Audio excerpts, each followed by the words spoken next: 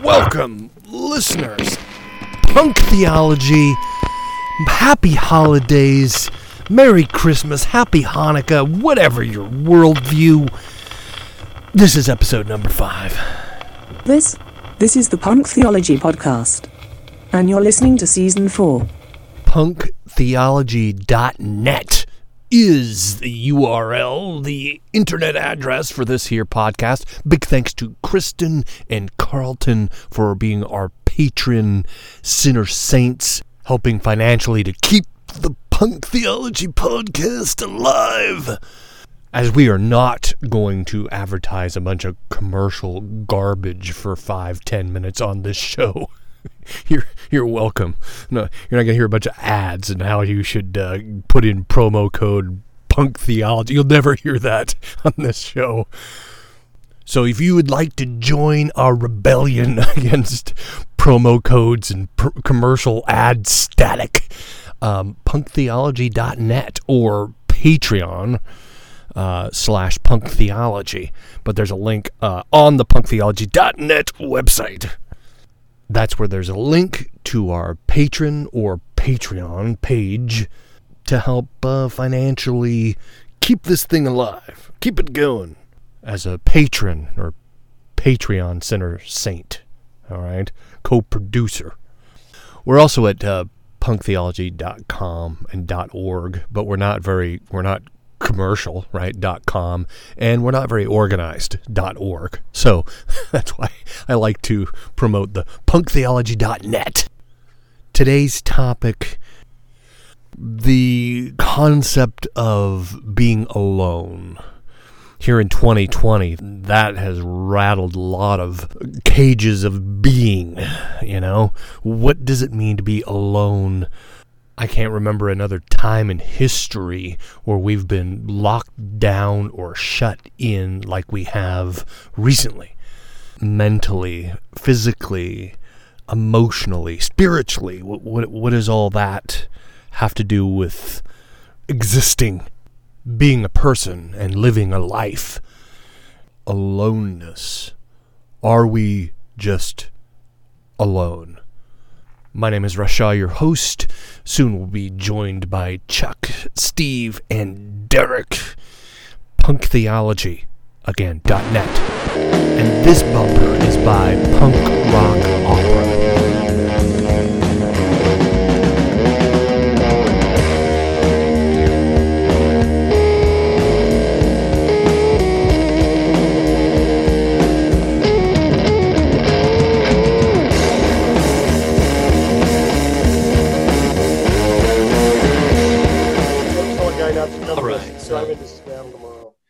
So, Steve has been influenced intellectually, spiritually, recently. And we're not trying to get you to listen to other people's podcasts. But listen to other people's podcasts. Go ahead. We don't care what you do. This is a punk rock show. Kind of. So what's been rattling around in you, Steve, as you're reading this, or as you're listening? It goes back a couple of years, just trying to understand why I do what I do, why I feel the way I feel, and what are my triggers? Why are my triggers?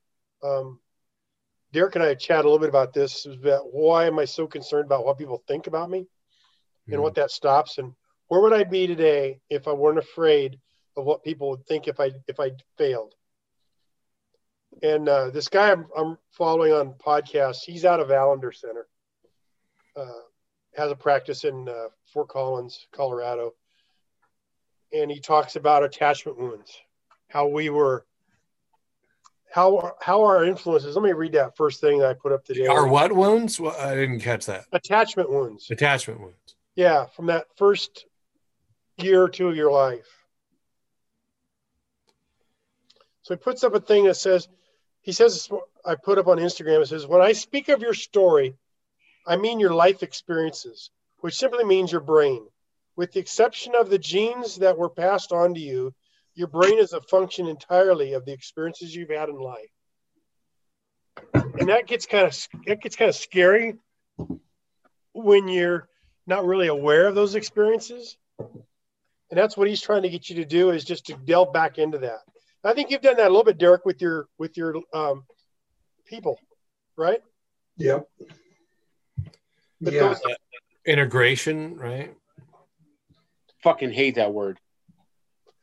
Why? Because you're assuming that I'm broken. We're all kind of broken. I like broken. I'm finding different pieces every day. I'm a shattered soul that's kind of bringing all my shit together. I don't know if I'll ever get it all together, but I don't know. If I'm not broken, then I'm a really fucked up version of normal. There you go. But I think I get what you're. What if normal is just a perceived notion? Like it doesn't exist.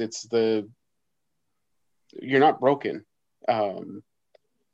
It's just this idea that is better than what you really are, because some other person has put their views and you have now they gave you views and you now hold them as truths in your house of cards of bullshit. Probably true.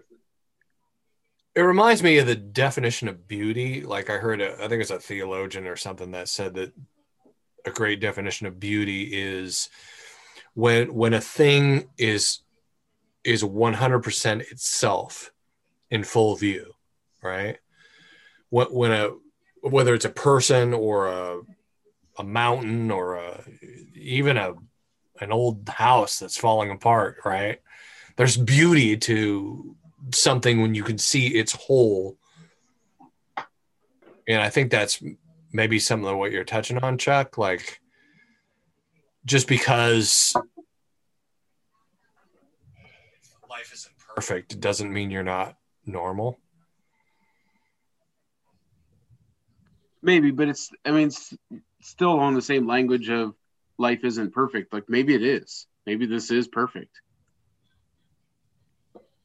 Again, we just have some fucked up reality that so just for me as an example, my parents were really, really horrible people. And I hold some of their bullshit ideas as truths that aren't even close to being true. I mean, it's just a bunch of crap. And that's those emotional attachments that maybe Steve you're wrestling with or touching on is the awareness of that kind of education emotionally, like how you grew up to how you were programmed to feel almost. I was programmed not to feel, or at least not to express it. And that's one of the things is I'm realizing is that, I get bullied at school or I get bullied in the neighborhood or you name it, and then come home and the remnants of that would act out in my temper, my smart mouth, coming out of pain, and my parents never asking, what's going on? That's not you. All right. They just said, don't do that. Don't be that way. Just behave yourself. I was that way. And that's what I said. What I'm realizing is that a lot of that emotion has just been stuffed, and it would just explode when it finally released. I tried to earn my dad's approval by baseball. Baseball was the one thing we had in common. My dad couldn't play, but he wanted me to play. And whenever I did well, made him proud, I got all kinds of accolades. I felt that you feel that approval, that feel good moment. Well, the problem was when I struck out, I realized I wasn't going to get that, or if I fouled out. So I would slam the bat down. I would scream at the ref, all of that. And it was never, okay, let's talk about that reaction. That was a little over the top from just not hitting a baseball. Well, I never got that. Whatever those feelings were, just keep them there. That's you. And I think, like Russ, you and I were talking before, is I think my dad was really uncomfortable with his own emotions. And I think my mom was uncomfortable, but my dad was uncomfortable. So they never pursued my heart. Or wanted to know why. I think it's like a generational thing too. I kind of wonder. Yeah. And again, it's not naming is not blaming. Because if my kids could blame when they named, oh man, I'd be shot. But that's one of the things we've been talking about. And I apologized to both of them because I said there's a lot of times they'd come home and I know they had it rough at school. Sarah was my youngest. She was threatened to be jumped at Everett High School about once a week by some of the gang gals down there. And fortunately, she had a couple other tougher girls that were in her corner. And I just ignored it because I didn't want to deal with her. I couldn't deal with my emotions. How am I going to deal with somebody else's emotions? And unfortunately, that affected the relationship with my wife because I couldn't deal with her emotions. So that's kind of where I'm delving into. Does it have you feeling any more healthier or more aware? Or yeah, I am. I'm able to sit with it. And that's one of the things you guys have told me and helped me with is just sit in those feelings. Sit with them. Try and dismiss them or. Yeah, that's what I've always done. And what's the name of this podcast you're listening to? The Place We Find Ourselves. Adam Young. He's interviewed a couple of gals out of the Allender Center. One of the guys that works with him in Colorado, he's from the Allender Center. So they're kind of an offshoot. He knows Stringer. Stringer follows him on Instagram too. Yeah. I think from what I'm feeling is Adam Young has got more of where I am as far as where Stringer has got some great stuff, but it's not where not all of his stuff is where I am. Where Adam Young, almost every podcast, he's got like 3 years of podcasts up. And every one of them is just like, oh, I got to write that down. I've listened to each. I'm about halfway through the first season, and I've probably listened to each. He's a Christian guy, right? Like, yeah, but it's not overtly. Right. It doesn't make you don't feel like you want to throw up in your mouth. Yeah. You know, and I'm hyper vigilant about that right now. Yeah, me too. Even some of Stringer stuff, like you said, I like Jay Stringer, but there's some of his stuff that tiptoes on that kind of weird, shamey, Yeah. Not that he tries to avoid shame, but at the same time, there's the philosophy of sinner savior that I'm still, Well, yeah, Adam Young's got that in it too. It's just like that's, I guess, part of his DNA, but it's not so it doesn't make you turn me off like a lot of them do. I can still listen to him because that's like when you listen to Dan Allender, he'll bring it in there, but it's more that Vashon Island kind of vibe going. Yeah. It's interesting that you bring up the center state thing because we're talking about where we are. And something I've been thinking about recently is the way media was in my childhood. And I think it started earlier than that, but really Disney really was the idea that there are people that do things because they're just evil. And the idea that a lot of things that happen that go on in life are because people are malicious. When it's reality, it's mostly that they're lazy and greedy and selfish. And while the lazy and greedy and selfish is still important it's not even close to the same thing as intentional malicious intent. Yeah. And I think that's where I find myself with a lot of people that really buy into the conspiracy theory stuff is they really believe in supervillains.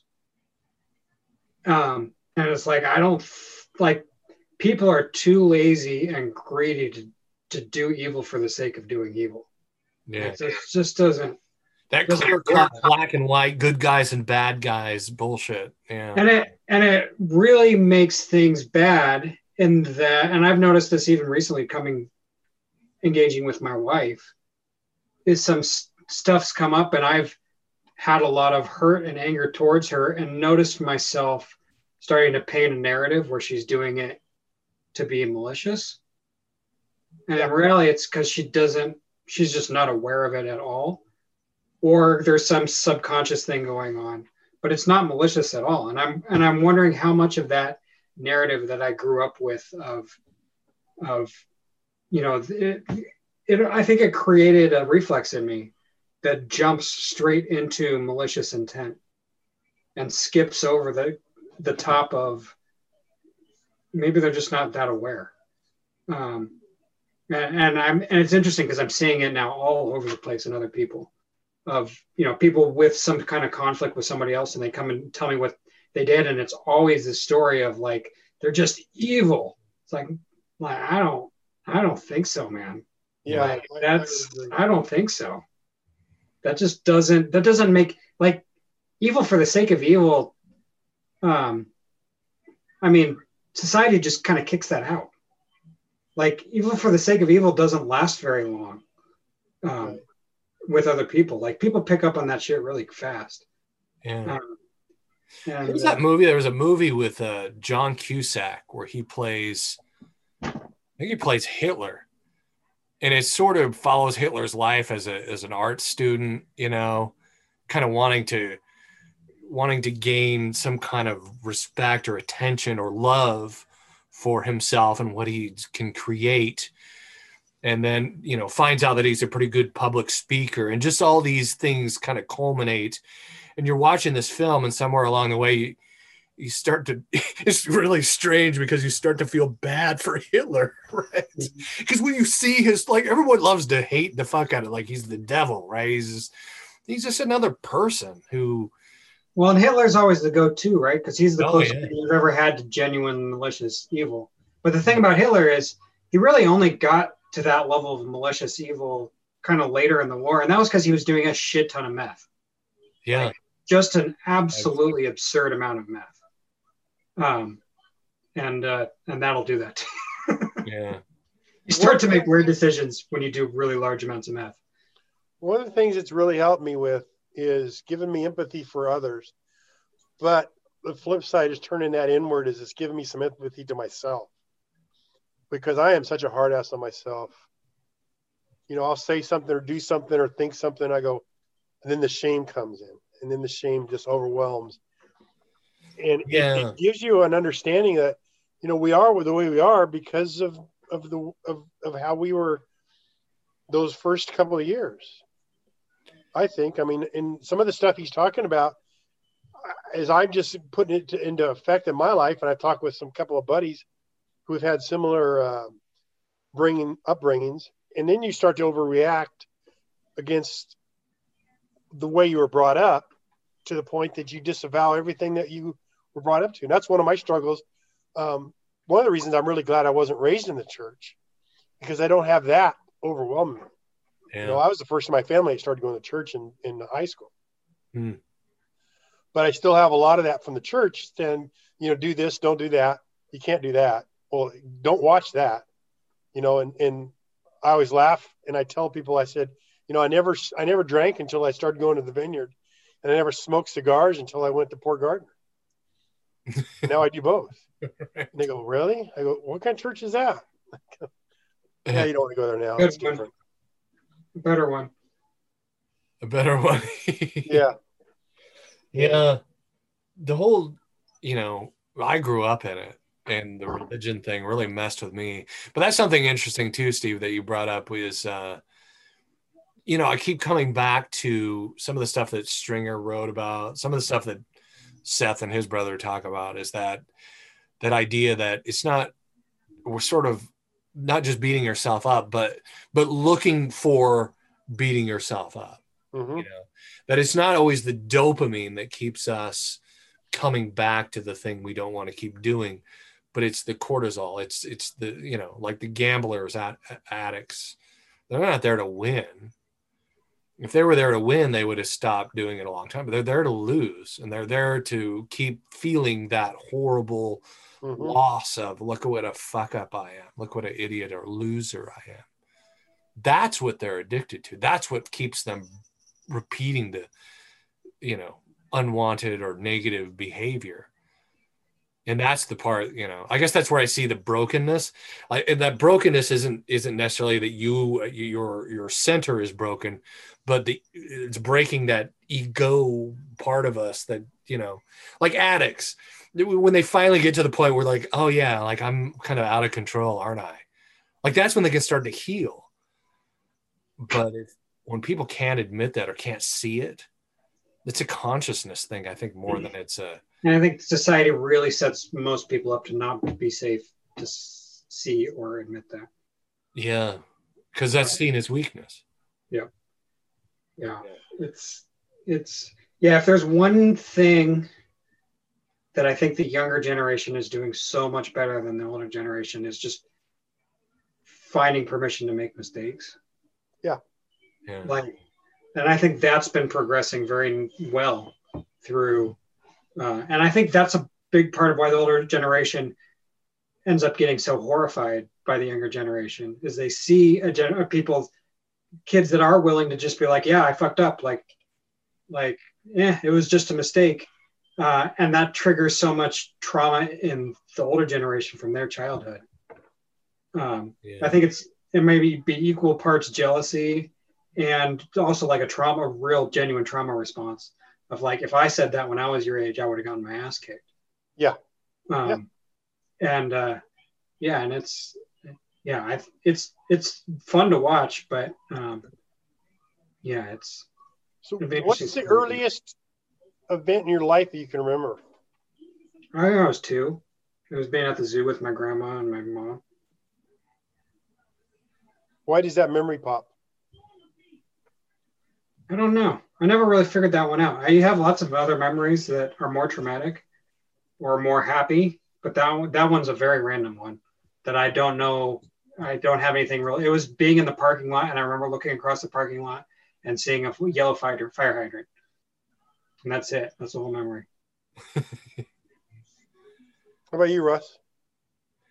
Earliest memory, I think so this is a weird one, and it's still a mystery. I've always wanted to seek it out. I think I was around 2 years old as well. And I remember stepping out on these steps and seeing water, and it was like, I thought it was my grandma's house, but I think she was in real estate for a long time. And I think she might've been showing the house, but my wife and I, we drove by the Rucker Mansion, and that porch on that place looks exactly like one of my first memories. Really? I still don't know if maybe that was it. Like, did my mom or my grandma show the Rucker Mansion and that's why it's stuck in my memory? But it looks so incredibly familiar. And as soon as you step out, you got Port Gardner's right there, the Navy base and all that. So I don't know, but that's what I do remember. That's like my earliest memory.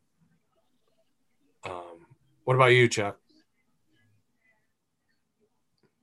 Mine would be hiding in a grain silo in Idaho. I was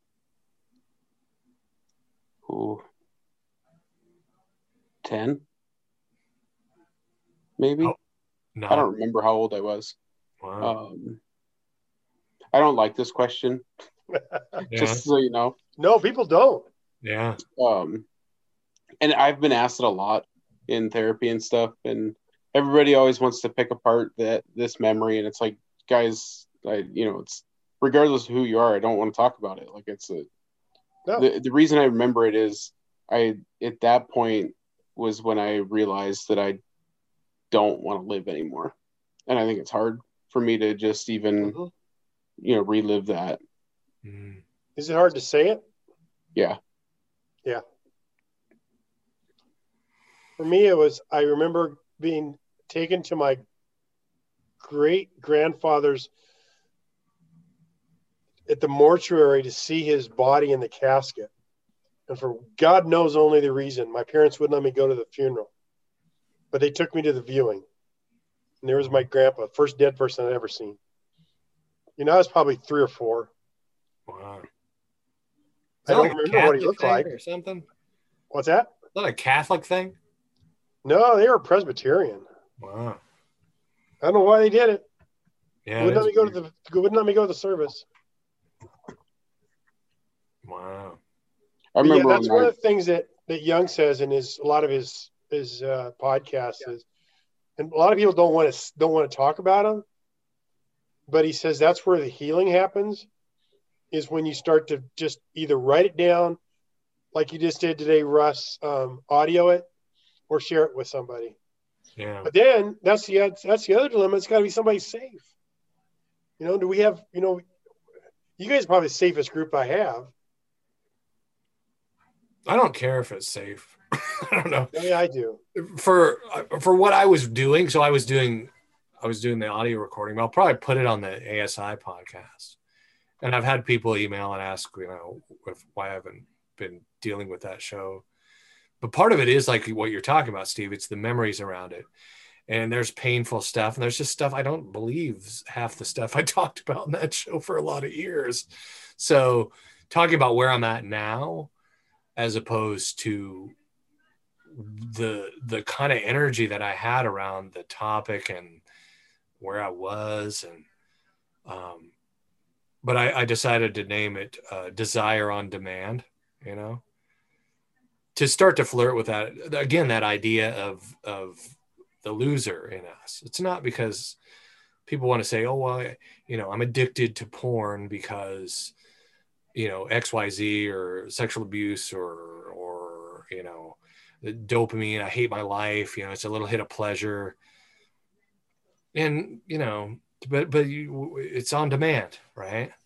Seth talks about that in his book. Like it's there because we demand it to be there.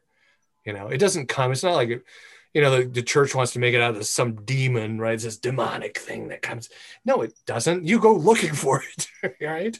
So like no one wants to talk about that. So that's kind of where I'm approaching it from. And then let's move on from there and back up from there. And that's what I was really thinking on today. So it's just my whole story, because people are still listening to me talk about how great Mars Hill Church was, back in 2015 or whatever it was, or 13. Yeah, 2015, the church had already closed up. I don't know. So that's why I started recording that. But yeah, some people are going to be pissed, and they already are, because I'm talking about, I'm rejecting that idea of Jesus is separate from God the Father and, all that kind of nonsense. I don't know. Well, because I think a lot of people don't want what they've invested most of their life in to be questioned, because then they'll start questioning it themselves. Yeah. Or not just that, this is the narrative that I use to hate myself. Mm-hmm. If you take that away, then if Jesus didn't come like a white horse and come and save me. And it's funny how Seth brought that up in his book as well, is like, Jesus never says that. It's always, your faith has made you well, right? He's not, thank God I was here and I saved you from yourself because you're such a horrible piece of garbage. No, he says to people, your faith has made you better. Now go, right? You did this with your faith, not I did this because I'm awesome. That's not the way the narrative reads. But I think that's an American thing, and maybe it's a European white person thing. I don't know, but we really want those kind of savior stories. We want somebody we want a bad guy, right? Like Derek was talking about, and then we want the scapegoat, and then we want the savior. And somewhere in between, we are the smart ones who make the decision to choose the savior over the bad guy. And then we can judge all the people that choose the bad way. And that makes us feel better as well. Hasn't it always been that way, though, from way back history? Maybe, yeah. Or hasn't what always been that way? What's that? How hasn't what always been that way? Wanting a bad guy and a savior? Yeah, I think that was, John and I have been talking about this a lot. It's one of the most powerful and the hardest thing to get my head around from my very first mushroom trip was the realization that it's just me. And it told me in a way that I couldn't keep sloughing off anymore. And I don't know if that's true or not, but I realized how much of the structure of society, and especially Christianity, is set up to try and soothe that and keep that from biting. But really, like a lot of those answers of the real significant problems we're facing right now in our society and our culture, I think could be solved if more people just realize, like, look, it's just me. I'm responsible for me. Nobody's coming, right? Right. Like I've got to, the decisions I make are lasting. I don't get to be the victim, and there's nobody coming to save me from this perceived nightmare. It's just me in my own head. And I'm responsible for me. And that's that's really, really, really hard. And I understand why, honestly, like I understand the privilege of the life that I lead that allows me to even be able to dive into that. Because I think if your life is really, really hard, it's almost impossible to be able to lean into that and accept that, or even explore it, or even hold it, even to be able to hold it for more than a second, I think is a real struggle. And I don't, it's hard to talk about without offending people. Mm-hmm. What? It's hard. Sorry, Russ? I wanted you to repeat that. It's hard to what? It's hard to talk about without offending people. Mm. It tends to come off as arrogant, I think, or like I have answers that other people don't. Right. But I have found like there's a real significant shift. Like I feel like a whole bunch of stuff broke loose when I started to lean into that, because it felt like so much of my life was trying to corporately lift up this idea that there was anything other than me in my own head. And if you can, again, it's the sit with it exercise. If you can learn to just sit with it and relax and learn to be okay with the idea that maybe it's just me. And that's what I'd say to most Christians. Like, okay, maybe it's not just you, maybe it's just, but why does the idea of, hey, maybe it's just you, absolutely trigger every single alarm in your head to the point that you can't even hold on to that for a second without freaking out? Like, shouldn't that be a little concerning? Yeah. Like, there may not be anything more terrifying that you tell to someone with a religious worldview than, hey, it's just you in your head. Right? Isn't that the ultimate fear? So maybe that should be explored. Because you end up with such an intense, brutal, triggering fear response with the idea that maybe it's just you in your head. And I don't even have to say that it is just you in your head, but just sit in the idea for a moment that it's just you in your head. Most people can't do it. And that makes me look around and wonder, well, maybe that's just why religion exists, because that concept is so scary that we're willing to make up pretty much anything in order to soothe that. I don't know. It's just a thought. Doesn't government then slip into that position of something wanting to rescue me? That's why we voted for the guy who's that's the campaign promises, right? Like, I'm gonna save you from. Yeah, it's not just religion. It's every person that sets themselves up as an authority to make decisions, which does have to happen, and people do have to make decisions. But it's very easy to take it from this is the best thing for society, and just to slip it one notch over into, I'll just make all the decisions for you and I'm here to save you. Yeah. So it's not just religion. It's pretty much all of society. Yeah, because there's such an easy position to assume the victim role. Yeah. And I don't have to do anything. Because if I don't, then somebody will come in and help me. Yeah, victimhood's really one of the most powerful societal role things that you can get, right? Right. Like, Right. like it's amazing. Again, myself and watching my own relationship with my marriage and watching a lot of our friends' issues with their marriage that they're having, because right now is a terrible time for marriage. Like, it's just a constant scramble for victimhood.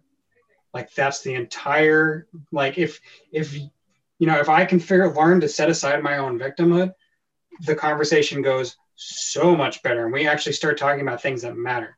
But so much of relational strife is people spitting and spatting back and forth and wrestling over who gets to be the victim.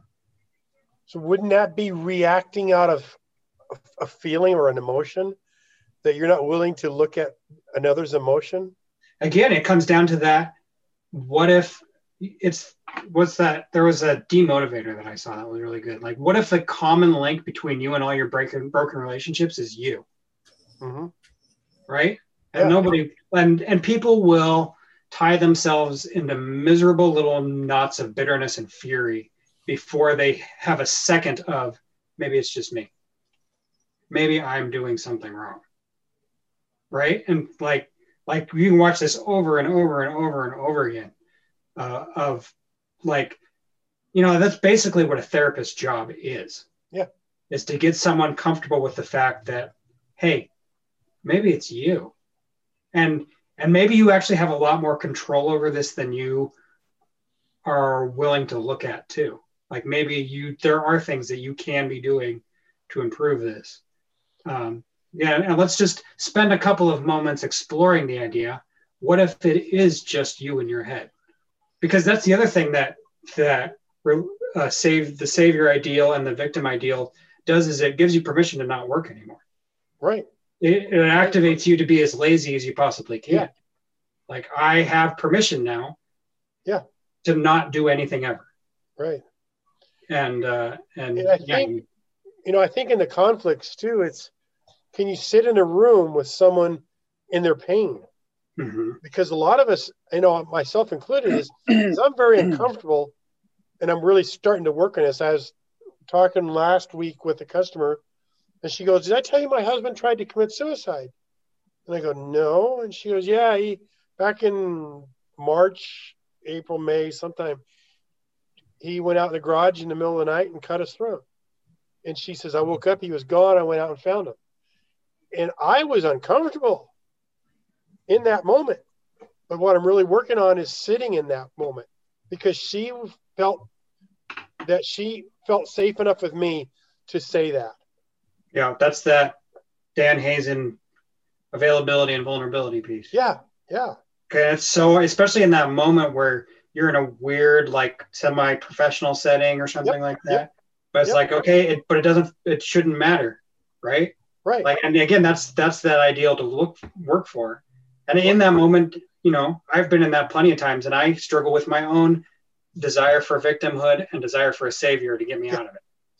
Yep. And really, if I was as good a person in my head as I thought I was, I'd find the space to make myself available and vulnerable enough, because that's what she's asking for, is vulnerability from you as well as availability, to just give her permission to feel the weight of that for even for a couple of seconds. Yeah. And that's what it is. I mean, I encouraged her.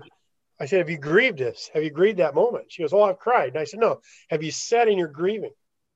And then I said, "Here's the other thing is because every time she goes out in the garage, she's going to see that spot.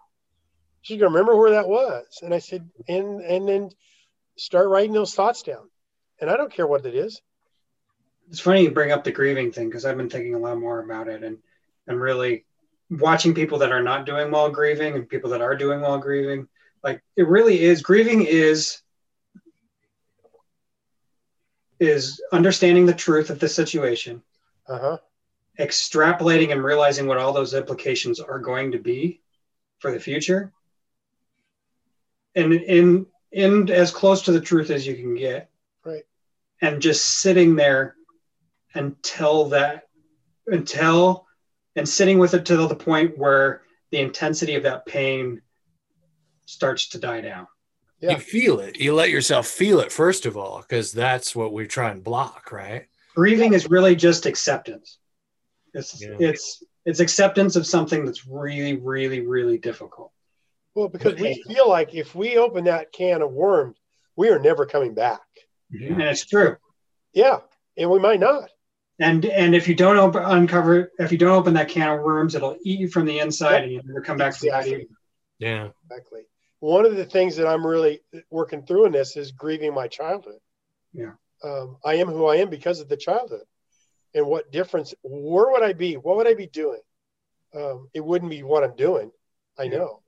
Would I be in Washington State? I don't know. You know, you can go the whole predestination, you know, God ordained my steps. Who knows? But that is what I'm doing, is grieving my past. Is grieving. Yeah. If I had a parent that cared enough to sit with me and pursue my heart and ask me on what's going on. And I was talking with my youngest yesterday. She came over to watch the Hawks game with us. And that's one of the things, because I know they came home, they had brutal days, and I was too wrapped in my own shit to deal with it. Mm-hmm. And even my wife, you know, married to me for 40 years. She's had stuff that I just was so enamored and so immersed in my own pity that I didn't take the time. And that's what I'm grieving, is the many years. That's the beauty of the Jewish idea of sitting Shabbos, right? Explain that. Yeah, what's that?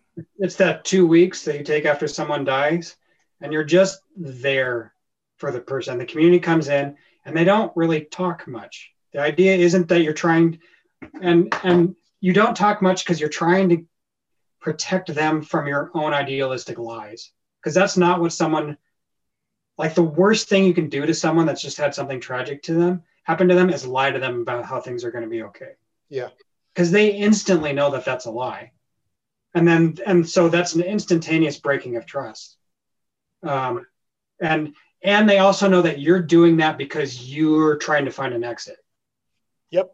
Right? Like you're like, okay, I'm going to choose in this moment to believe that you're going to be fine because this is really uncomfortable for me, and I'm going to bail. Right. So, and really what you should do, again, is that availability and vulnerability thing, is I'm going to be sitting here while you untangle all the horrible implications of what just happens in your head. And I'm going to give you space to talk about them. And I'm mostly going to be like, yeah, that's probably accurate. Yeah. Or if I'm just sitting here reflecting the truth back to you. And if you start to take it to a really crazy scenario, go, no, I don't know if that's true, but trying to get them as close to the truth as possible and leaving space so they can just sit there. Because it's such a painful process. You usually need somebody else there with you. Yeah. Yeah. Well, and I think you need somebody with you that has walked through that. Right. Yes. Because otherwise, you're on your own. And the difficulty then becomes if you find someone that can sit with you in that, then there's that false security that you're feeling with that person that's only there because they're sitting in that room with you. And if you got somebody that's listening to you, that's why I think bartenders, have such one-way relationships. Yeah. Because they're sitting in that bar listening to some guy pour a sob story out. Yeah. I think good therapists, though, are people that have been through it and are doing it because they've healed, and want to be that listening ear, or voice of truth for other people that, I felt some of that in the beginning doing the other podcast. And then from a Christian perspective. And then I realized that over time that most Christians are not interested in healing whatsoever. No. It was a harsh realization. They're into Christianity because Jesus did all the healing for them so that they don't have to do any of their own. Exactly. So where I come out of that with is don't believing that it's real because I can't get my hopes up that it would be real. Does that make sense? What being real? What do you mean? Healing. It's interesting because I know that Elder Center, all of their guys, when they're going through that college or through the school, have to be in therapy because they've got to work through it. There's a story class coming up in April at $700. It's 9 days, and it's all online. It's all virtual, which I'm really leaning to taking it. So you'll be in a virtual. It'll be like this. It'll be Zoom meetings, and then you'll have Zoom classes, but you'll also have Zoom small groups. Just learning how to explore your story. But that's where my story is, because I don't want to get my hopes up because I've had my hopes in the past over different things dashed. People saying things, people quote prophesying over me, saying things. And I think that was what the first episode of this podcast was about, or maybe I think it was the third episode. It was dealing with your shit. And it was that idea of like, I think it was Chuck that originally brought it up, of like, there's healing and then there's healing. And I want magic Jesus healing. I don't want the partial, shitty, scarred over healing that I have to work for. Yeah. Right. That makes me don't vulnerable. want to sit in that crap. Yeah. I don't want the healing that makes me vulnerable. And yeah. Because you don't, and also for me, I don't know what skeletons are back there. I don't know what I'm going to find when I open that closet door. Yep. Oh God, you're kidding me. I've opened some of those doors. It's fucking terrible. Oh, I can imagine. I mean, I can only imagine. I don't understand it. But going back to what Chuck said, and there's a song that Amanda Palmer, in my mind, she has this song, and that's a good one. I love that song. Mm-hmm. And it talks about how, maybe there's this part of me that, wants to be the person I am right now. Right. And that's okay. Just the person I am right now in this moment. And I think that's the being present. That's a huge thing today. It's a huge thing with me. It's not just out there is healing, but what about the present moment? Like just this moment with you guys is amazing that I'm even here having this conversation with guys I trust. And like you're saying, Steve, this safe people. And like you mentioned earlier, Derek, like that idea that there's just some people you can't do this with, they're so afraid. It's like that Matrix analogy where he's saying there's so many people that are so dependent on the system that they will die to defend it. Yep. Right. If you try to take them out of it, they'll die. They just can't. Yeah. I was called a blasphemer on the other podcast just for saying, what if Jesus already saved you? What if that's already done and finished? It was done like thousands of years ago. And that means that pastors don't have that valuable of a job, Russ. Yep. Yeah. You can't that's taking down the institution, Russ. That's threatening your paychecks. Think of the economy, Russ. Yeah. Think of the economy that would blow up. Yeah. If we realize that maybe you're already saved and you don't have to work for it. Are you gonna make your eyes water, Chuck? What's that? Are you gonna go make your eyes water? Yeah. I thought you were gonna go take a dump. Yeah, I have to go plug my computer in. Oh, it's getting red light flashing. It yelled at me. Huh? I gotta get my kids to bed and shit. Yeah. So hey, let's land the plane on this. This is those lyrics. I had to look this up.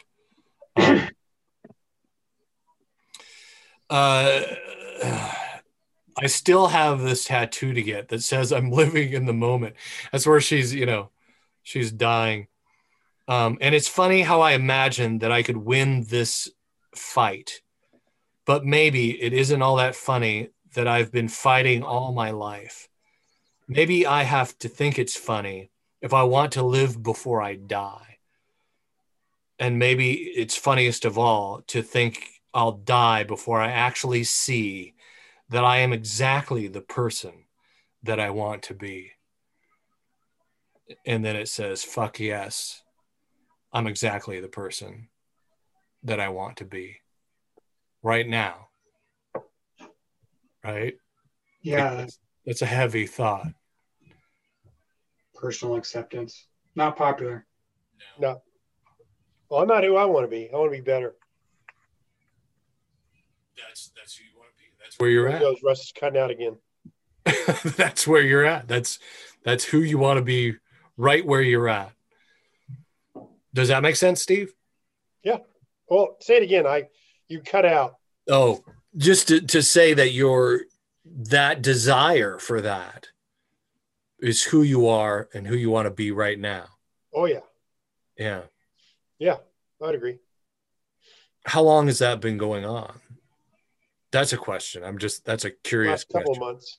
Okay. It's intensifying the last month. Mm. It's really interesting because as I peel back a layer, or I feel like I'm ready for something, and then another direction will go. Like this, and Adam Young refers to Bessel van der Kolk all the time. A lot of his stuff. Body Keeps the Score guy. Uh-huh. He just refers, a lot of his stuff is that he quotes a lot of his stuff. So when you get to a point, then another resource will be available. That's what's really weird. I'll finish a book, or I'll finish a podcast or whatever, and then there's another one. Like this thing with Adam Young could probably take me, and there's a couple of books he refers to, a couple of authors he refers to in the book or in his podcast that I've already put on my Kindle list as my wish list. Yeah. So basically, it's just trying to become more aware of my feelings, my surroundings. You know, I walk on the waterfront on the weekends, being aware of that. I'm just enjoying those moments. I'm enjoying that right now. The coldness of those mornings, the smells, the sounds, the quiet. In the past, I would never be aware of that. You know, even being aware of a really nice meal, even being aware of just a regular meal. You know, not just eating it to fill, but to just eat it and then enjoy it. One of the things I'm trying to do. But yeah, you're probably right there, Russ. I don't think you're trying to do it. I think you're doing it. The fact that you said it means you're doing it and you're being that person. It seemed like you bristled up against that lyric a little bit. Yeah. I'm exactly the person I want to be today, you know? Yeah, I did. Yeah. Yeah, me too. When I first heard that song, I did. I guess now I'm more of an accepting place where I'm like... Who's that by? It's by Amanda Palmer. It's called In My Mind. The song's called In My Mind. But yeah, sure, there's things I want to improve on, and but all of that, even the wanting, the desire for improvement, it's part of where I'm at. But I also know that there's a part of me that tends to beat myself up. I can beat the shit out of myself. And I know that part of me exists. And I want it there for some sick fucking reason. And letting that go and just going, I'm right now. That's one of the ways I think maybe I deal with that little voice that wants to beat the shit out of me. No, today I'm exactly who I want to be. And I'm okay with that. You know, like that's a fuck you in the face of my inner abusive voice, whether it's my dad or one of my stepfathers or whatever the fuck it is. I don't know what it is, but no, today I'm going to be exactly who I want to be. I don't know, for whatever that's. Pulled up to the terminal. Yeah. So that's why that song touched me. Came to mind tonight. All right, guys. Love you guys. Signing off. Help a punk rock robot out. Scratch my itch by hitting that subscribe button.